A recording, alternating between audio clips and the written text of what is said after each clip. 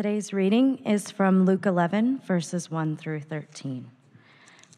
Now Jesus was praying in a certain place, and when he finished, one of his disciples said to him, "Lord, teach us to pray as John taught his disciples." And he said to them, "When you pray, say, 'Father, hallowed be your name. Your kingdom come.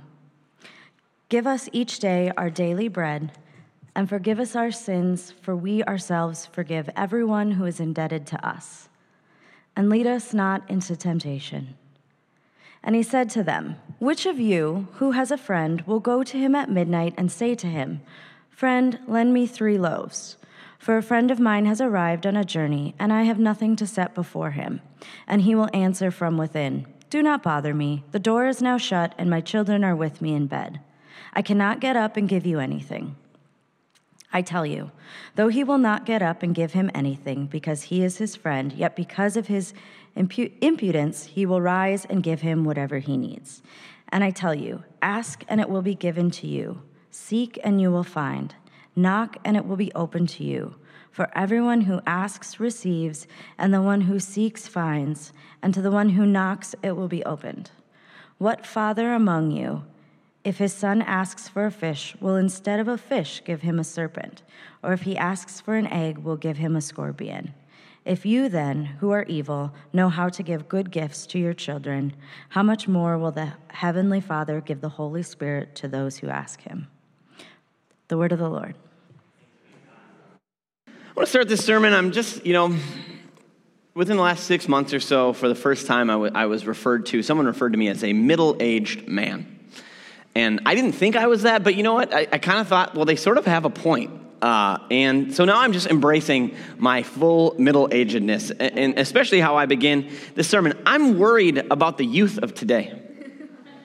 I'm very worried about the youth of today. And I'm worried because I feel like they're missing out on some essential rites of passage that previous generations, at least my generation and even the 2 before it, could simply take for granted.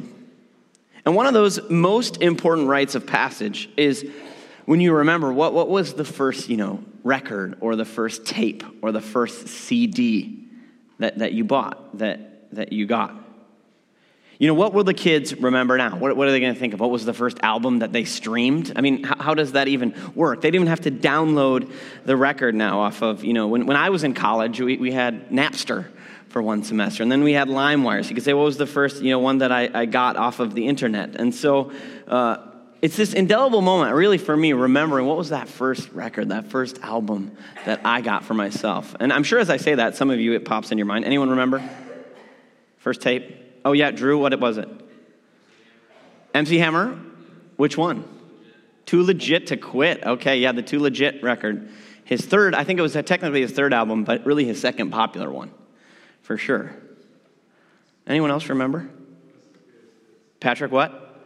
Elvis's Greatest Hits, yes. Oh, Carolyn in the back. The Mamas and the Papas. I thought it was going to be Lawrence Welk, so... Oh, Katie. DC Talk, yes, okay. Oh, that's beautiful. Pastor's child. DC Talk. Well, I remember, actually, I'm not going to bore you with the detail of, I sort of quickly passed through each medium in my childhood of record, tape, and then CD. I won't bore you with each, but Drew, I feel like me and you have a lot in common, and the more I learn, the more I discover this, because my first tape that I bought for myself was the record before Too Legit, was the 1990 Hammer tape, MC Hammer tape, Please Hammer, Don't Hurt 'Em. And that was the one that gave Hammer's kind of earliest hit, the You Can't Touch This single, which was super popular. But there was a deep cut on that album. It was actually the third single that was released that pertains directly to our sermon today. Maybe you have a guess of what I'm talking about, but it was a song that sampled our own Prince's When Doves Cry. And it was this song on which Hammer rapped. He rapped these words in the chorus. He says, "We've got to pray just to make it today. That's why we pray. Pray." Anyone remember that? Yep. Okay. Yep. Hammer was rapping about prayer. And he was speaking to my soul at that moment. I loved that song on that tape. And all kidding aside, well, the song is not a great song. And Hammer, I don't think, was like a great rapper. The sentiment behind it Absolutely true. To be a Christian is to be a person of prayer every single day. And so now we're in, week 2 out of 5 of this Elevate sermon series, and we're going to be looking at, as we go along with this campaign, it's not, focusing on what we're giving to in this time, but we're focusing on what we're giving from. Cultivating the kind of hearts that will respond to this challenge that God has placed before us. Elevating our practices of discipleship so that at the end of the day, what's transformed is not just our building, but our hearts, our lives, our walks with the Lord. And so last week we looked at elevating our understanding and our practices of worship, and that was really the kickoff sermon. And so if you didn't get a chance to hear it, I encourage you, even if you've never done it before, go back and listen to that. Because I think that worship is really at the heart of what it means to be a Christian. The proper response of when you see Jesus for who he really is and understand what he's truly done for us, we respond with praise, with worship. And so if worship is central to the Christian life, then prayer is the act that is at the heart of worship. And prayer isn't something that's unique to Christianity. Almost all religions encourage prayer of some sort. Prayer is one of those things that even people who don't believe in God find themselves doing at moments of desperation in their lives. The old saying, there's no atheists in foxholes. And you could say, well, prayer is just a crutch for desperate people. But I think prayer, as this universal human phenomenon, it is really where we see people truly at their most human. We pray when we're scared, when we feel like we've lost control, when we're in danger, when we're lost, when we're totally hopeless. And so prayer is that most human response to the human condition, our mortality, our finitude, where the myth gets shattered that we are, masters of fate or captains of our own souls. And so prayer is an expression of the universal truth that as human beings, we need help from a force that is outside of ourselves, that only that can provide. And so it's a universal phenomenon, but for Christians, the God who we pray to isn't hidden, isn't unknown. We pray to a God that we know because Jesus has revealed him most perfectly to us. And the reason that we pray, it's more than God commanded us to do so, which he did. But because we have this sure and this certain conviction that prayer works, and prayer works because God listens. The great 20th century Swiss theologian Karl Barth, he gave a series of lectures just after the Second World War on prayer. And it was transcribed by some of his students who were listening, and then eventually was turned into a wonderful little book, pretty short book, entitled simply Prayer. And I first read it 6 years ago, and when I went back to it this week, I was struck by a couple of statements that he makes right at the beginning of this book that to me were very captured some very, very powerful sentiments that are true about prayer. The first thing he said was this. He said, to be a Christian and to pray are one and the same thing. It is a matter that cannot be left to our caprice. It is a need, a kind of breathing necessary to life. In other words, Karl Barth is saying, we've got to pray just to make it today. But next he said this, which is so much more astounding on how prayer works. He says, God is not deaf, but listens. More than that, he acts. And God does not act in the same way whether we pray or not. Prayer exerts influence upon God's action, even upon his existence. That's a powerful statement about prayer working. Prayer exerts influence upon God's action, even upon his existence. So our prayers matter to God. Prayer does something to God. It's our way to exert influence upon God. I read that and I'm like, that's too much. There's no way that can be true, can it? Doesn't it impinge upon God's freedom, God's sovereignty, God's omnipotence? But Barth, he anticipated this objection and he said, the fact that God yields to human petitions, that he alters his intentions and follows the bent of our prayers is not a sign of weakness. In his own majesty and in the splendor of his might, he has willed and yet wills it so. And therein lies his glory, his omnipotence. God does not then impair himself by yielding to our prayers. On the contrary, it is in so doing that he reveals his greatness. Prayer works because God has chosen to be the God who both listens to our prayers and the God who answers them. And when you even start to wrap your mind around the idea that the God of the universe would be influenced by our puny prayers and our petty petitions, it's almost too much to believe.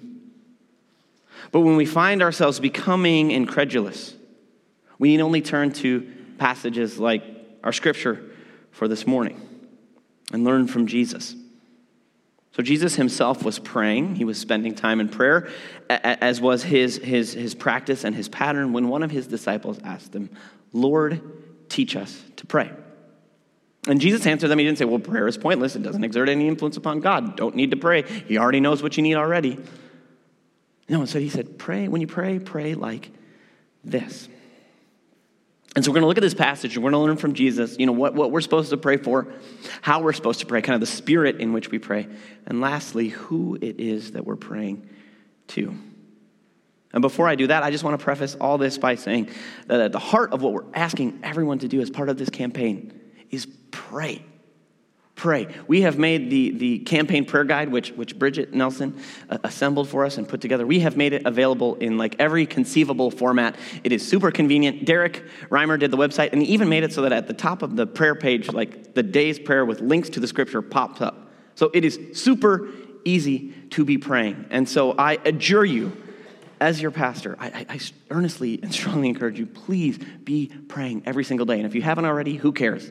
Just get started on it today. That's what we need for this campaign to work. And if we really believe that God listens and God is impacted by our prayers, how much more should we be praying together for this? We've got to pray. We, MC Hammer's right, Karl Barth's right. We collectively have got to pray just to make it today. All right, so let's dive in now to what this passage has to teach us about elevating our practices and our understanding of prayer. So first, what should we pray for? There's a million things we could be praying for in this world, but this is what Jesus focuses our attention on. And it covers verse 2 through 4 of our passage, which are Luke's slightly shorter version than Matthew's of the Lord's Prayer. But the spirit and the content are largely the same. And so what we see here is that the first things that we're supposed to pray for have to do with God and not our own needs. And so proper prayer, it focuses us on God, and it moves the focus from ourselves. And so we're to care more about God's name, God's kingdom, and God's cause than the things that we want or the things that we feel that we need. And so properly ordered prayer, it reflects properly ordered loves. God first, us second. So the first thing we're supposed to pray for is for the hallowing of God's name. Just celebrated Halloween. All Hallows Eve, the day before All Saints Day, which was November 1st. So All Saints Eve, because it's a day that belongs to the holy, to the hallowed. And so hallowing, hallowed, has to do with being holy, which means being set apart for God. And so when we pray for God to hallow his name, we're praying that our actions, our words, our thoughts, our behaviors would reflect on God's name, which has everything to do with God, but God's reputation in such a way that brings glory and honor to him. That God would be elevated through what we say and what we do. And we pray this prayer, it's acknowledging the fact that whether we like it or not, when we're a Christian, we're like someone who's kind of moving through life with a Jesus fish, like a car with a Jesus fish on the bumper. To be a Christian is to bear the mark of Christ on us. And so how we act reflects on God's name and God's reputation. And so if someone has a Jesus fish on their car and they're a terrible driver, they cut you off, they're rude to you, they yell at you, they make an obscene gesture to you, they steal your parking spot, what do you think? It's worse than if they didn't have it. It's not just a jerk. It's, oh, you're a Christian and a jerk, which makes it like 100 times worse. It sort of is like salt in the wound. It's like, you're supposed to be better than that. I think the Darwin fish does the same thing, right? If someone has that one too, it's like, oh, you think you're better than me, huh? Well, when we pray to hallow God's name, we're praying that we would treat God's name and we treat the things of God in all aspects of our life with the proper reverence, so that God's character might be revealed to the world through us. And so when we pray, hallowed be your name, we're praying against thoughtless prayer, selfish attitudes towards worship, apathy towards Scripture, against choosing culture over Christ, parsimoniousness over generosity, convenience over justice, and against all of the manifold ways we compromise God's name and God's ways to make life easier for ourselves. The next thing that Jesus says to pray for is, thy kingdom come. And so when we pray for the kingdom of God, we're praying for God to make the life and the purpose of this world agree with his intentions, and to show us where this is already taking place. And so Bart, he uses this wonderful illustration of a table that's covered by a cloth.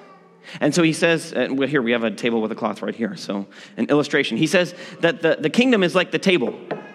It's the rock solid thing of reality. And he's like, the world, everything we make it, politics, our lives, our families, our concerns, that's like the tablecloth.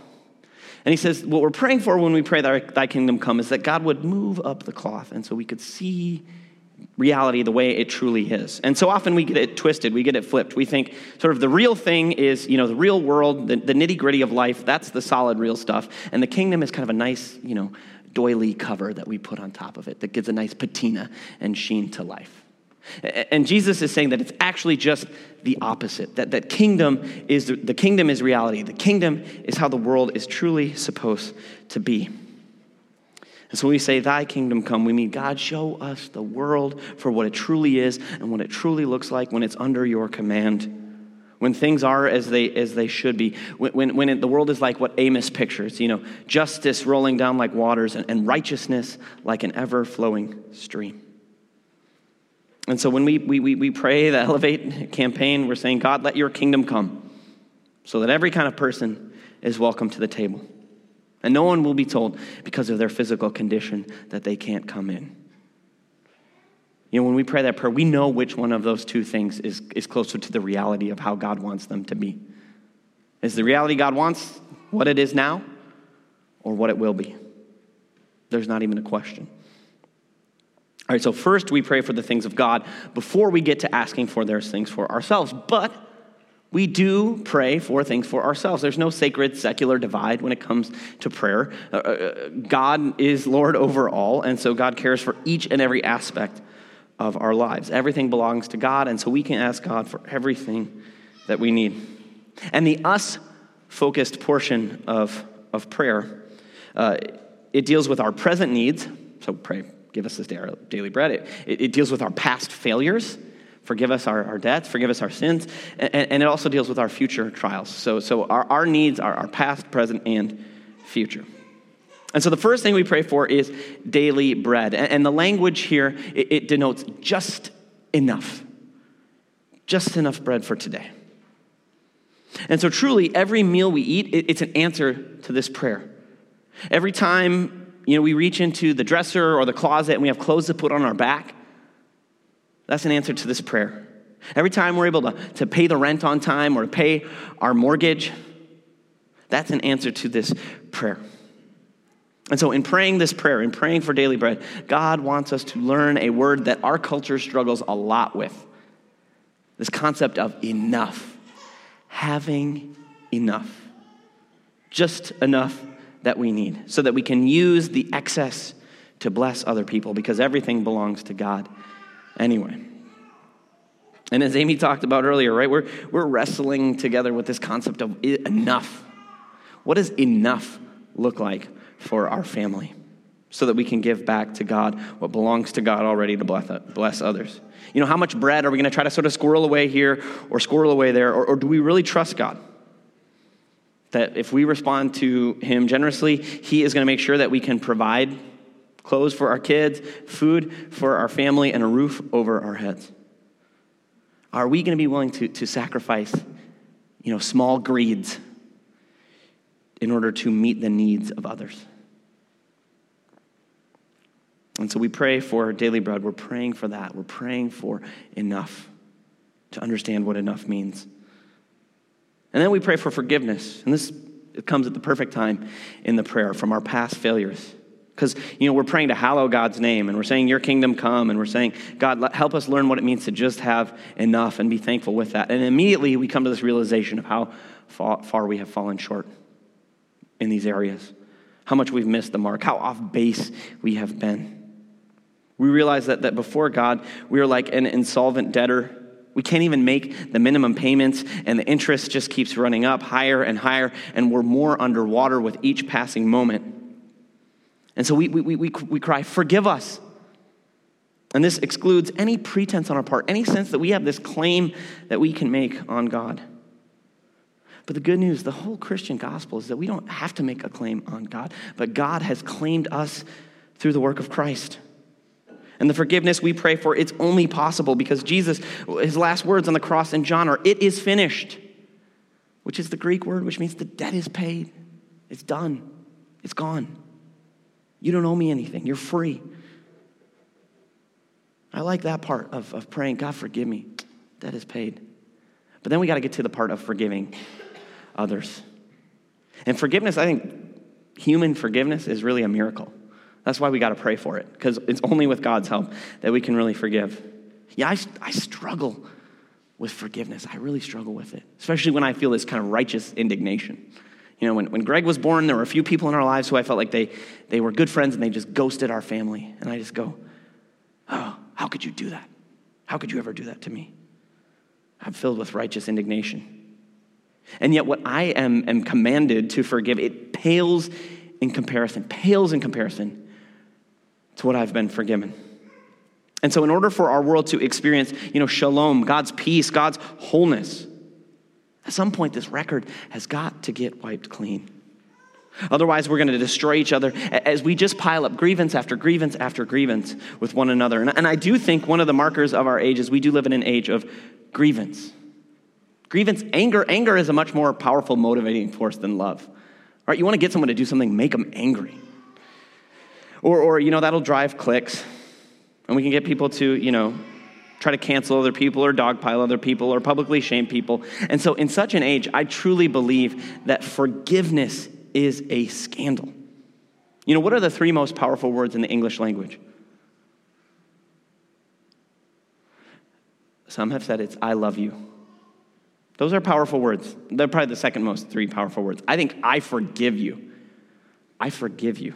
Probably I am sorry and I forgive you. Those go hand in hand. Those are extremely powerful words. So we pray for not just forgiveness, but the power to forgive. And the last thing we pray for is help in future trials. Lead us not into temptation. Basically, God's saying, don't let us, start playing for the wrong team. Become co-workers with the enemy. If you've read C.S. Lewis's Screwtape Letters, don't let us go work for, Uncle Screwtape. There's enough devil's advocates in the world already. And so we aren't concerned with lead us not into temptation. There are minor trials that we can resist on our own volition. There are little trials that we face that help us build our character up, our perseverance, our faith. We're concerned here with the great temptation that delivers us into the hands of the evil one. So that's what we pray for. But Jesus doesn't stop there. He doesn't stop his teaching on prayer with just what we should pray for. To truly elevate our prayer practices, we can't stop there. Because just as important as what we're praying for is how we pray, which is really, really closely tied to our understanding of who we are praying to. And so wonderfully, when Jesus is explaining how we should pray, he tells a story. The story of a man who gets an unexpected visitor in the middle of the night. And so the customs of Middle Eastern hospitality demand that when you get a visitor, no matter what the hour, you'll provide them with a place to rest and with food. There's just one little problem. It's the middle of the night, and this man is out of bread. So he's faced with this dilemma. What can he do? He can either be a rude host to his guest, or he can go and bother his neighbor who he knows has some bread left over from that day. And so the man, he goes and he knocks on his friend's door, and it's middle of the night, knocks on his door. And peasant homes, they were one room. You're all sleeping, your family. He says, my family's with me in bed. It's loud. You're all together in the same room in one bed. And so his friend's like, stop, I cannot do this for you without waking everyone up. And I don't know about you, I hate up getting in the middle of the night. Like just to go to the bathroom, it's awful to get up in the middle of the night. But rarely, on the rare occasions, my children come to me in the middle of the night. And I'm like, what is wrong with you? Unless there is a knife-wielding psychopath outside of your window, never come to my room and wake me up when I'm sleeping. Even if you threw up in bed, like just put a towel on it and go back to bed and we'll deal with it in the morning. I mean, that's how I feel, if I'm being honest. That's just how I feel. Dad needs to sleep. But Jesus says, he's like, even though the man's not going to get up to fulfill this request because it's from his friend, he will do it because of his friends. And here's this beautiful word, impudence. That's a great word, impudence. What does impudence mean? It means kind of disrespectful, shameless rudeness. Impudence is making a crazily inconvenient request of someone without regard to whether or not it's appropriate or comfortable or timely for them. So what's Jesus saying here? Is he saying that God is like a sleeping friend? No, this is not an allegory, it's a parable. Parables have one point. Allegories are like, the book Animal Farm, where all the pigs stand for just different Communist Party leaders, and, each character corresponds to the real world. Parable, not so. It's got one point it's trying to make. And so the reason Jesus told this story wasn't to teach us how God is like or how God listens to our prayers, but instead about how we're supposed to pray, the spirit we're supposed to pray in. So if I were to, say free word association, give me some adverbs on how you're supposed to pray. I'm guessing I'd hear, well, we should pray reverently or solemnly, piously, fervently, poetically, silently, that kind of stuff. But Jesus is saying that when we pray the kind of prayer that he taught in verses 2-4, we should do so shamelessly. So how should we pray? Shamelessly. We want to elevate our prayer life, we have got to be shameless, meaning we don't hold anything back. We don't censor ourselves when we pray. We say what we really mean. We ask for what we really need, and we don't give up. And we don't worry that we're bothering God or we're just a nuisance or pestering him.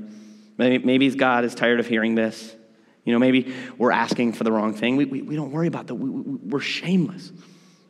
I think of shameless prayer in the best possible way. What's a good example of that? Each and every week. And Margie isn't shy about this. She puts that prayer request card in for her sister Kathy each and every week for the past year.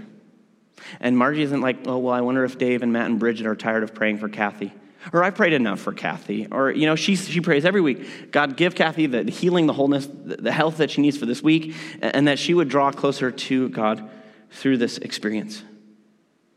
I love that shamelessness. I love it. And so as we pray for the things in our lives, as we pray for Elevate, let us be shameless. God, let this project happen. God, bring more people here. God, either, change my heart if I'm a hater or silence that part of me. God, bring in the resources, bring in the money. And God, I don't really think we can do this. Prove me wrong. And that kind of shamelessness in prayer, it really only makes sense when we understand who it is that we are praying to.